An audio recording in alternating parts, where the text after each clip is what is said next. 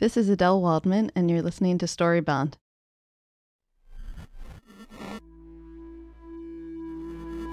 Welcome to Storybound, presented by LitHub Radio and the Podglomerate.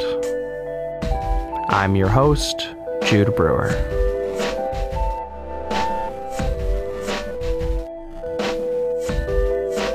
Coming up in 1 minute is a story told by Adelle Waldman, with original composition by Johnsen.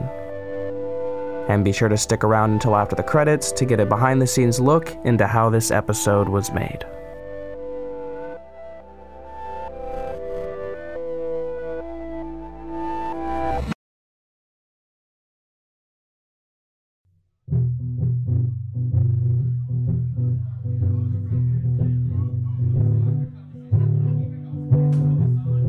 The light was dim and reddish at the bar Hannah chose on Myrtle, once known as Murder, Avenue.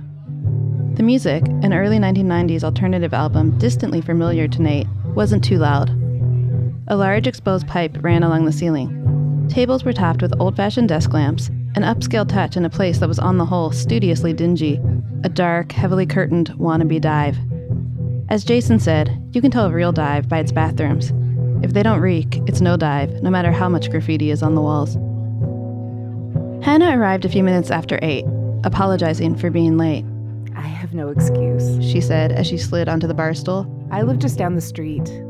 Nate caught a whiff of coconut shampoo. While Hannah deliberated between a Chianti and a Malbec, with her head tilted away from his and her lips slightly puckered, Nate noticed she looked a lot like a girl he knew in high school.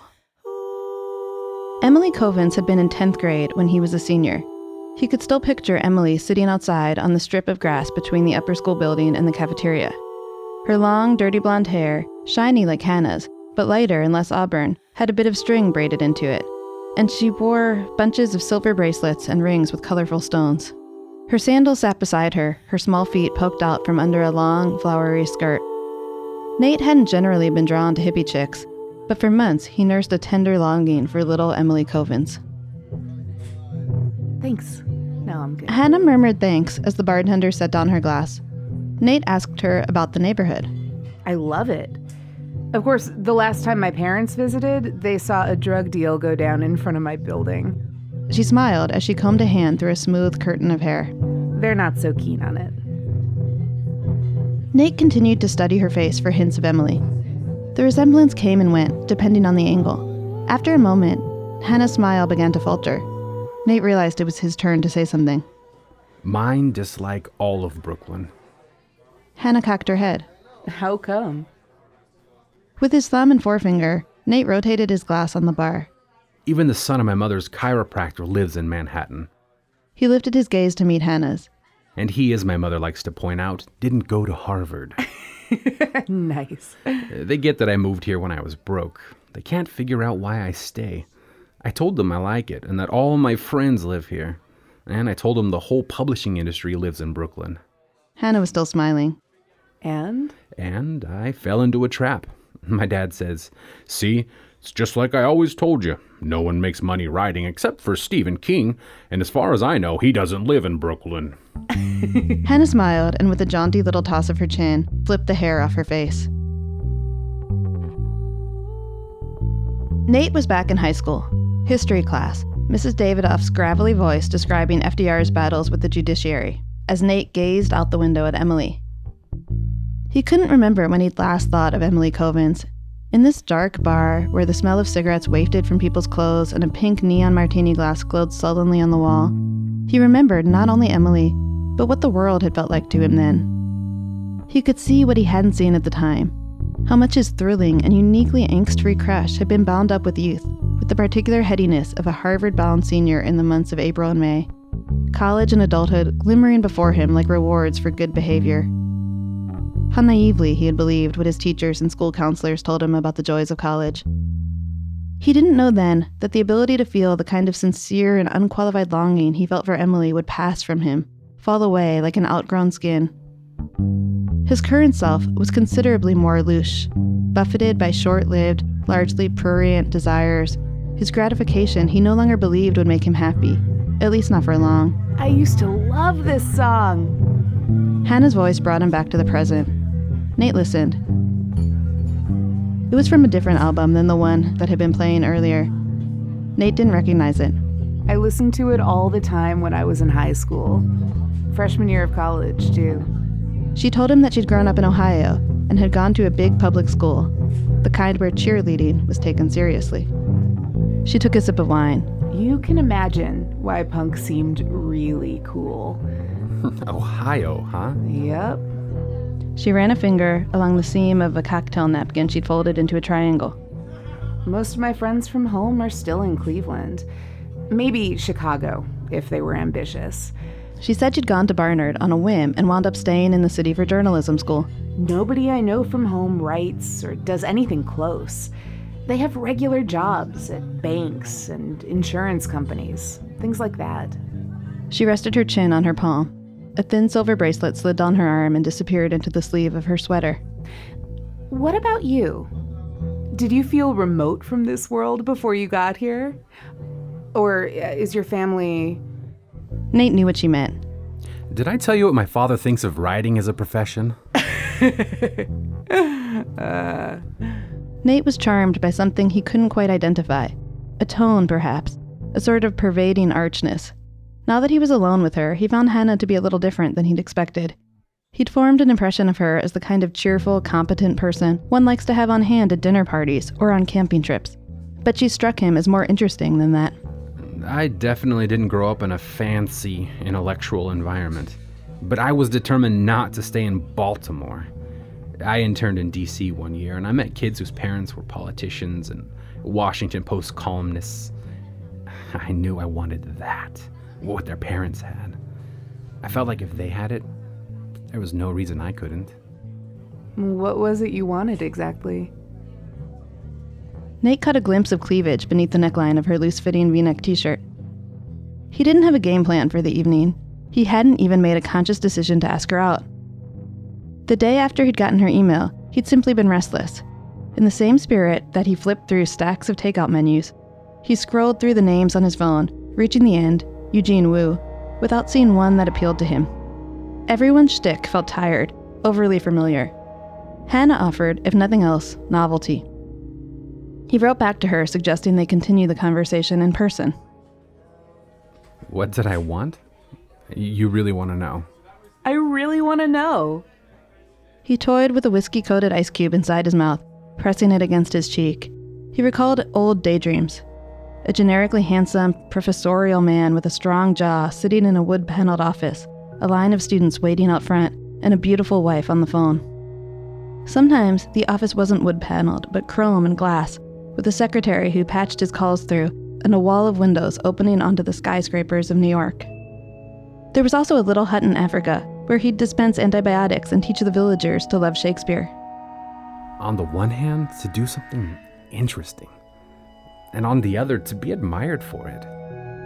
Nate remembered something else, the belief that success was something that just happened to you, that you just did your thing, and if you were deserving, it was bestowed by the same invisible hand that ensured the deli would have milk to drink and sandwiches to buy. Wouldn't that be nice? Nate sometimes envied people less clear-sighted, people so seduced by success itself that their enthusiasm for successful people was wholly genuine.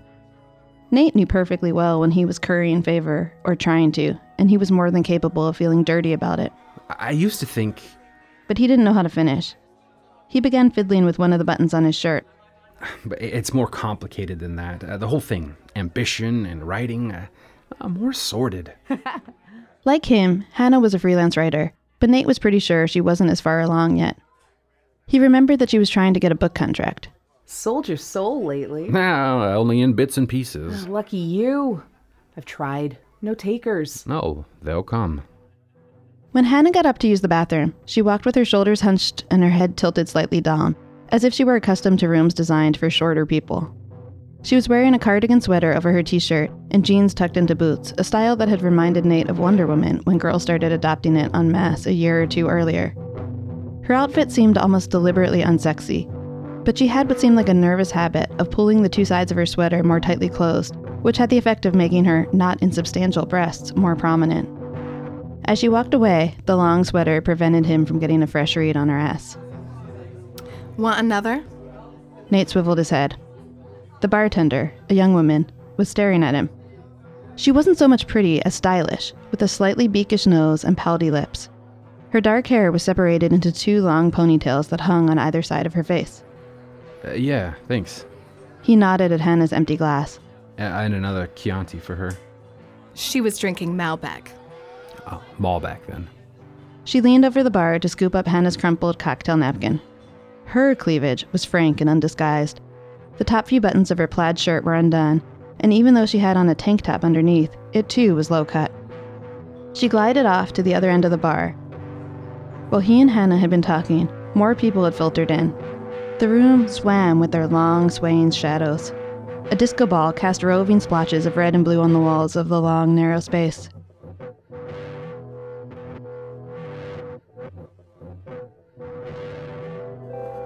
You are listening to Storybound. And now for a short break.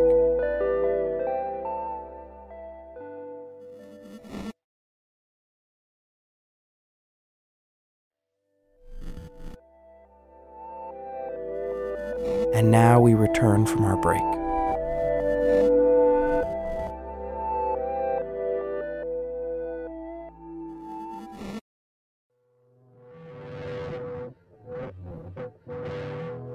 When Hannah returned, she glanced at her wine glass. Thanks. Next round is on me. Jason had a theory that girls who offer to pay on dates suffer from low self-esteem. They don't feel they deserve to be paid for. It's a sign there's something wrong with them. Nate wasn't sure he agreed. Sometimes it was just nice, only fair, especially if you weren't Jason, who had never been short on cash because he was, Nate was sure, on the receiving end of significant income supplements from his parents or grandparents. Not that he and Jason discussed such things openly. No one in their circle did. Jason would never go out with Hannah anyway. He was only interested in women who were very conventionally attractive, a preference he'd once defended on the grounds of social justice. If smart people only mated with smart people, class structures would ossify. There'd be a permanent underclass of stupid people.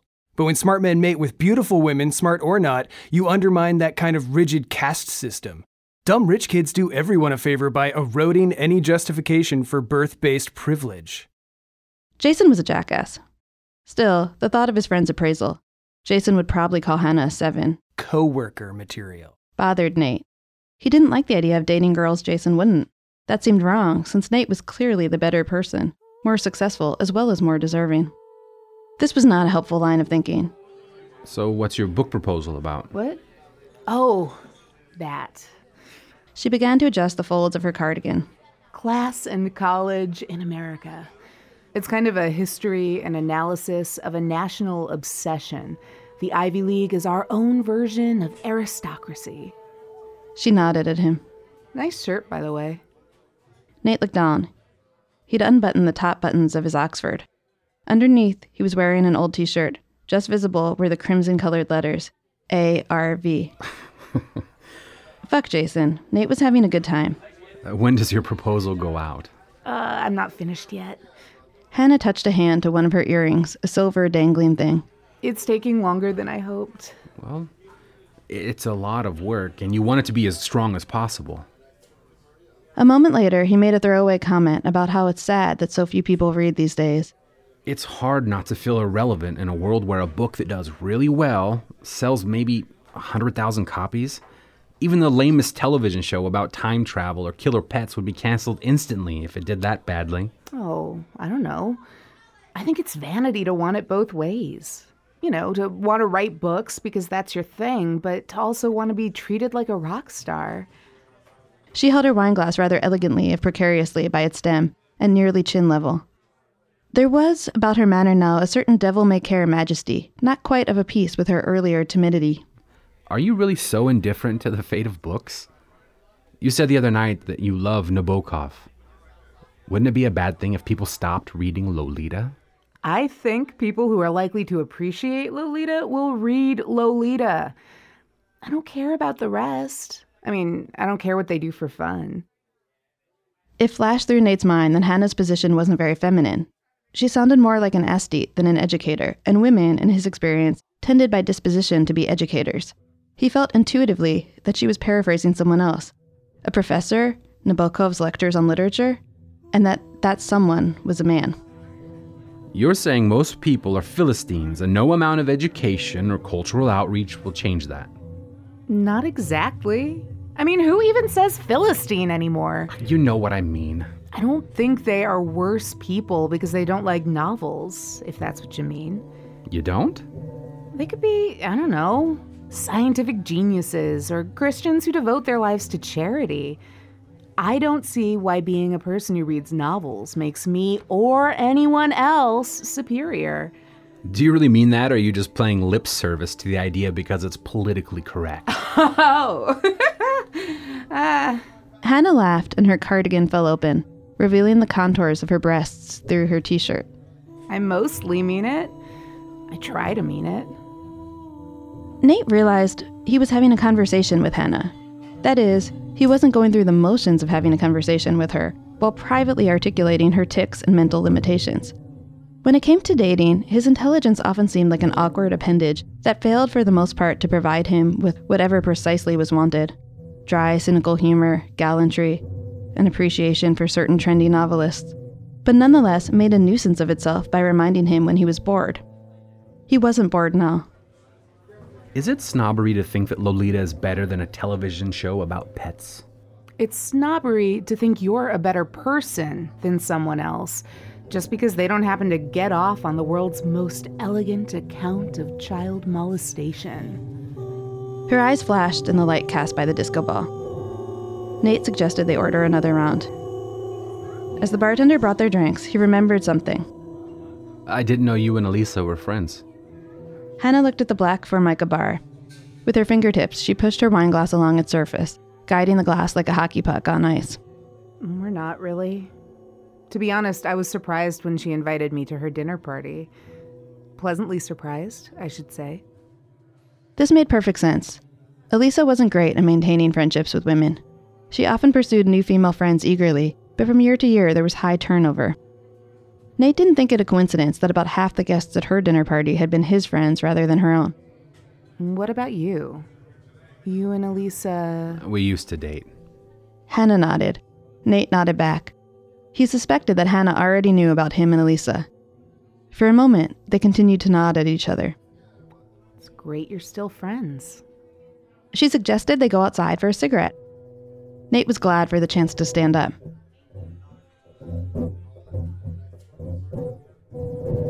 It had been a chilly June. The outside air was cool. He and Hannah stood with their backs to the bar. Across the street, in a brightly lit new bodega, a table was piled high with pineapples and bananas. Its back wall was lined with stacks of Nature's Harvest toilet paper wrapped in bucolic green cellophane. Hannah sifted through her purse and passed Nate a pack of cigarettes. He held the yellow box at a distance from his body, like a teetotaler forced to handle a martini glass. I didn't know you smoked. Only when I'm drinking. She'd kept up with him, drink for drink. That had surprised him. The traffic light turned green. 2 yellow cabs with their empty lights on shot past, hightailing it back to Manhattan. Hannah retrieved a plastic lighter. Nate watched as she put a cigarette in her mouth, cupping it with one hand and lighting it with the other. When she inhaled, her mouth formed a small O. Her eyelids drooped languidly. Pleasure seemed to ripple through her. You're like a junkie. Without meeting his eye, she gave him the finger. I just get so sick of the anti-smoking thing. It's so totalitarian. Before he knew what he was doing, Nate leaned in and kissed her. He descended upon her so swiftly that she made some sort of girlish, giggling noise of surprise come accommodation before she began kissing him back. He felt the cigarette fall to the ground. Her mouth tasted mildly of ashtray. It didn't bother him. He began walking her backward until her upper back touched the brick front of an adjacent building. He leaned into her, one hand on the wall above her head for support as his other moved down to the curve of her hip. Then, abruptly, he felt a tightening in his chest as his body reacted to a thought before it had fully formed in his mind. Without at all wanting to, he had begun to wonder whether this was a good idea, if the spontaneous affection he felt for Hannah weren't a signal that this was the last thing he ought to be doing. No. The hand on the wall balled into a fist, scratching against the brick. His other hand found its way to where the small of Hannah's back dimpled and flared into her ass, which was indeed nice, very nice. Through his shirt, he felt her hand climbing up his back. He told himself to shut the fuck up and enjoy the moment.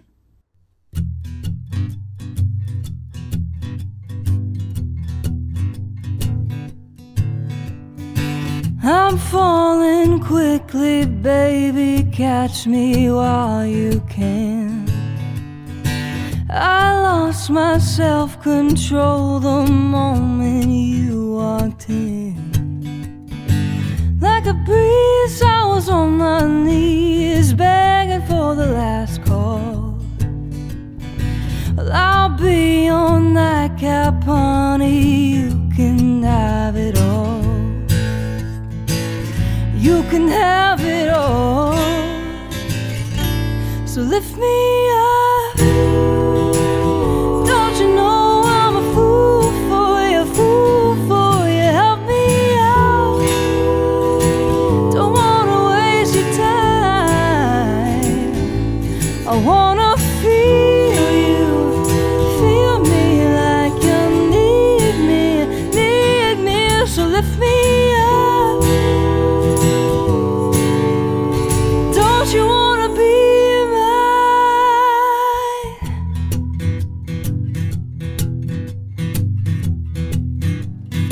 Ooh. Ooh, da-da-da-da. I've never been the type to point and then pursue. My game is sweet and quiet, waiting for the move.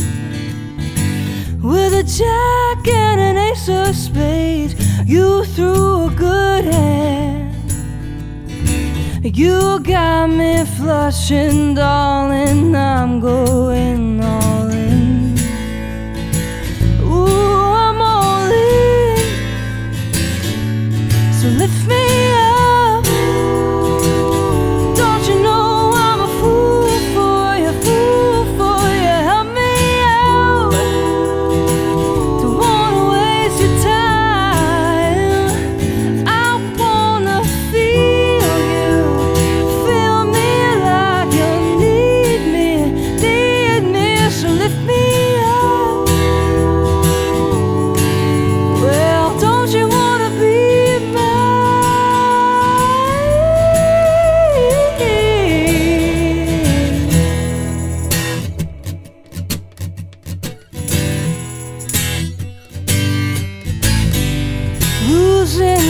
Terrifying, I see it in your eyes, but I could make you happy, be the one you can't deny.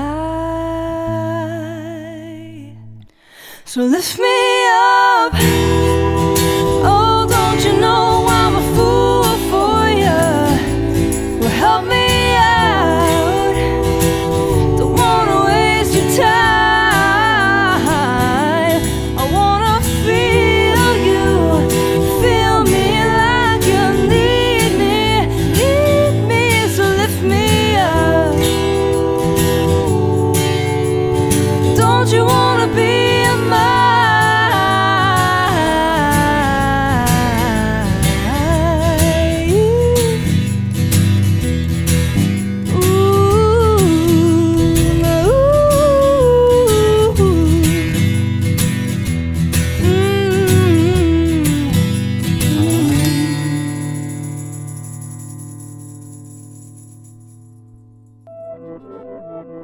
This story was an excerpt read by Adelle Waldman from her book, The Love Affairs of Nathaniel P. The music for this episode was composed by Haley Johnsen, with additional composition provided by Tim Karplus. The song Lift Me Up was written and performed by Haley Johnsen, whose music can be found on Apple Music, Spotify, or wherever you prefer to stream your music. Just search for Haley Johnsen. This episode featured voice acting from Jared McClain, Erica Mady, AJ Summerly, and Jonathan Miles. Thank you to Tim Karplus of Yellow Room Recording. We also want to thank Kate Moldenhauer from Kill Room Studios and the More Banana Podcast Network for engineering the recording with Adele. Storybound is mixed, produced, and hosted by me, Jude Brewer. Our executive producers are Jeff Umbro of The Podglomerate and Justin Alvarez of LitHub. This show's theme was developed with the help of James Cook. You can find his music under the name Grain Table. Want to tell us what you think of the show? Find us on Twitter at StoryboundPod, or you can tweet at me directly at Jude Brewery. New episodes are released every Tuesday. Next week, we'll hear a story from Nathan Hill, with original composition provided by the infamous Tim Karplus. So I am on the phone with Adelle Waldman, and we are going to talk just a little bit about kind of behind the scenes, what it was like working on the episode, and what it was like for her listening to it. Hey, Adelle. How you doing? Hey. Hi, Jude. Good, thanks. So you got a chance to listen to your episode, yeah? So I made it through the first 5 minutes, and that sounds bad, as if I didn't like it. I loved it. I thought the actors were great. I thought the music was great. It was my own words that I had trouble with. Some combination of my own words and my own voice. I found it kind of trippy and hard. I immediately just wanted to pick up a red pen and go back to my book and start fixing things. Sure. Yeah, I can understand that. How did it feel actually hearing someone, kind of read your dialogue aloud? Because I know that there were plans in the past with your story to kind of adapt it to some extent. So I'm just kind of curious what that felt like. I thought the actors were great, and it's funny, it forced me, it challenged this idea I've always had that sometimes when we're watching a movie or TV show and we criticize the acting, I often think, like, is it the acting or is it the writing? Like, is it impossible for actors to convincingly act bad lines? Sure. So I've often thought that, and then I felt myself cringing when I heard the actors doing the dialogue, because I was so afraid, like, oh, if this doesn't come off right, it's not on them, it's on me, by my own theory that I've been espousing for the past 20 years. Mm-hmm. And then I was relieved. Every time I felt like, oh yeah, this sounds natural. This sounds like something someone might say. I felt just relieved, and also like they did a really good job. Like they totally got they did the inflections exactly as I'd hoped. So that was fun. That's cool. That's good to hear, because they were very, even in the studio, they were trying to figure out, like, oh, would this be pronounced like this or this be pronounced like that? Or just trying different inflections. So that's fun. Well, it's funny. I've never been able to bring myself to listen to the audiobook recording of my book. So it's out there, but I've never heard it. But people have told me things about it. One of which is that the street that every New Yorker knows is pronounced Houston Street. Apparently, in the audiobook, the narrator calls it Houston Street. So funny. So yeah, as not those things don't always get done as the author intended, I guess. Yeah, no, they don't always. I'm curious because your book was. It was published in, I'm trying to remember it was 2014, right? It's 2013. Yeah. 13. And so it's been kind of a long process to see it, come this far. And I haven't gotten the chance to ask you this before, but where did this book come, where do these characters come out of for you? And why were you wanting to write, really for Nathan? Why were you wanting to write in Nathaniel's head? It kind of took me by surprise that I wrote this book from his perspective. I think for a long time I'd wanted to write a book that sort of took dating seriously as a human drama, that didn't kind of treat it as the stuff of a romantic comedy or as chick lit, that didn't necessarily have an easy pat ending, but that treated it the way I think 19th century novels tend to treat dating, although at that time it wasn't called dating, it was courtship, but it's the stuff of a serious adult book that is sort of psychological and philosophical and serious. I'd wanted to do that for a long time. I felt like there were aspects of sort of modern romantic relationships that I didn't see treated with the care that I would have liked to have seen. And I felt like certain male authors, like in the Philip Roth mold, might have written honestly about their experiences, but it didn't capture elements of my experience, or I felt like the experience of my women friends. Anyway, I sort of saying all this, the natural approach you would think would have been to write about it from the perspective of a female character, but I found that I started this it was just kind of an idle idea. Like, what if I try writing from the male perspective? And it really seemed to take off. I think it gave me a little bit of distance instead of writing from the perspective of a narrator who was like a thinly veiled version of myself. I clearly wasn't Nate, and I think that distance was a little bit freeing. And I think it turned out, I've sort of found as I started to do it, that I liked the sort of dramatic tension you could get with the close third person narration, that I felt like I could both record Nate's thoughts, and by writing them in a certain way with a certain level of implicit irony, could also sort of critique them. So the simultaneous, like, trying to be fair to his thoughts, to get them relatively accurate, but also to be sort of criticizing them and being aware of when he's being sort of sexist or selfish, I think was really made the writing fun. Well, I think it helps too that Nathaniel is sort of eerily self-aware of those things as well, even though they're, those mechanisms, those internal mechanisms are there for him. So while there's a sense of irony to it, even though you have that distance that you said was helpful, I feel like the narrator, you going through that omnisciently, like it still feels empathetic toward Nathaniel. That's great. I mean, I wanted very much to be fair to him. I wanted there to be not a thought in the book that someone, that a real person who was not a serial killer or psychopath would think. I didn't want it to just be like just excoriate this bad boyfriend kind of exercise. I wanted it to sort of to critique his behavior, but critique in some ways the best version of it. Of like, he never wakes up in the morning and says, I'm going to just go fuck with women's heads today. He's just sure. Yeah, he's just a person living his life. But yeah. I think nonetheless, it doesn't mean his actions don't have consequences for other people that have generated a wide variety of reactions. Some people find Nate much more sympathetic than others, and by this point, I'm used to reactions all over the map in terms of whether they relate to him or think he is the devil. Yeah, I'd be very curious.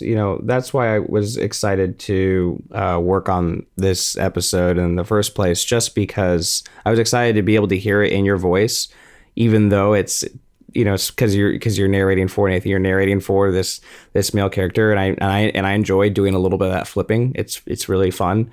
And I also am intrigued about, because I know there was, in the past, I mean, from what I'd read, there was some talks of there being like a screenplay or adaptation right. of this. And so to me, I was like, well, if this isn't going to appear, this isn't on the screen, but it gets to still appear in our heads and still have some sort of, do you have a preference, or is there some, I mean, obviously your natural medium is writing. So. Right. Yeah.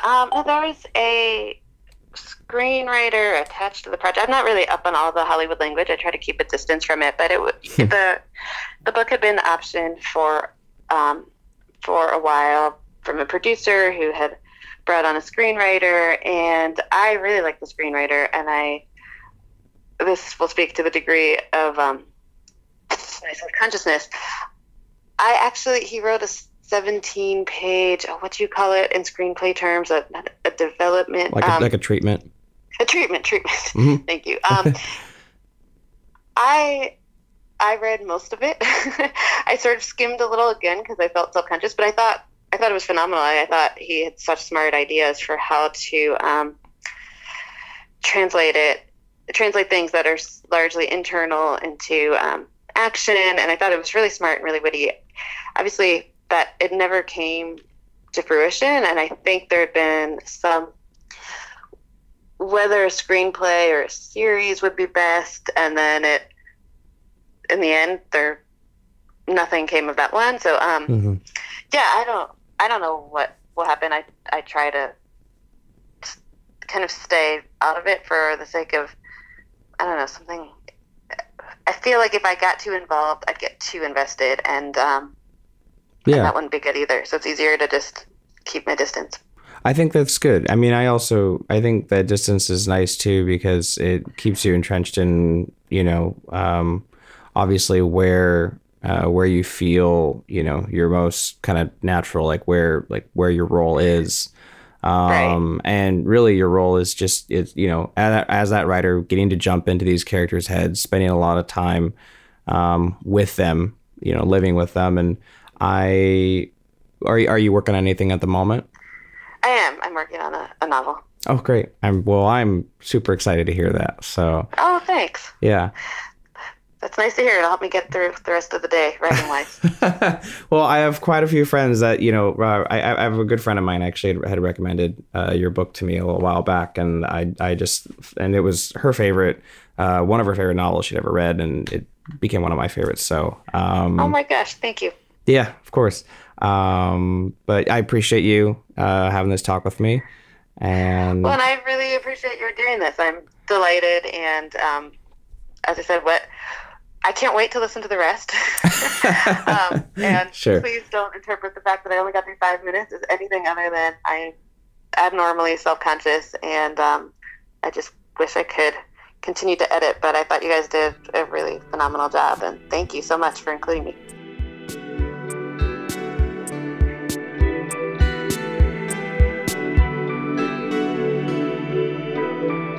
The Podglomerate, a sonic universe.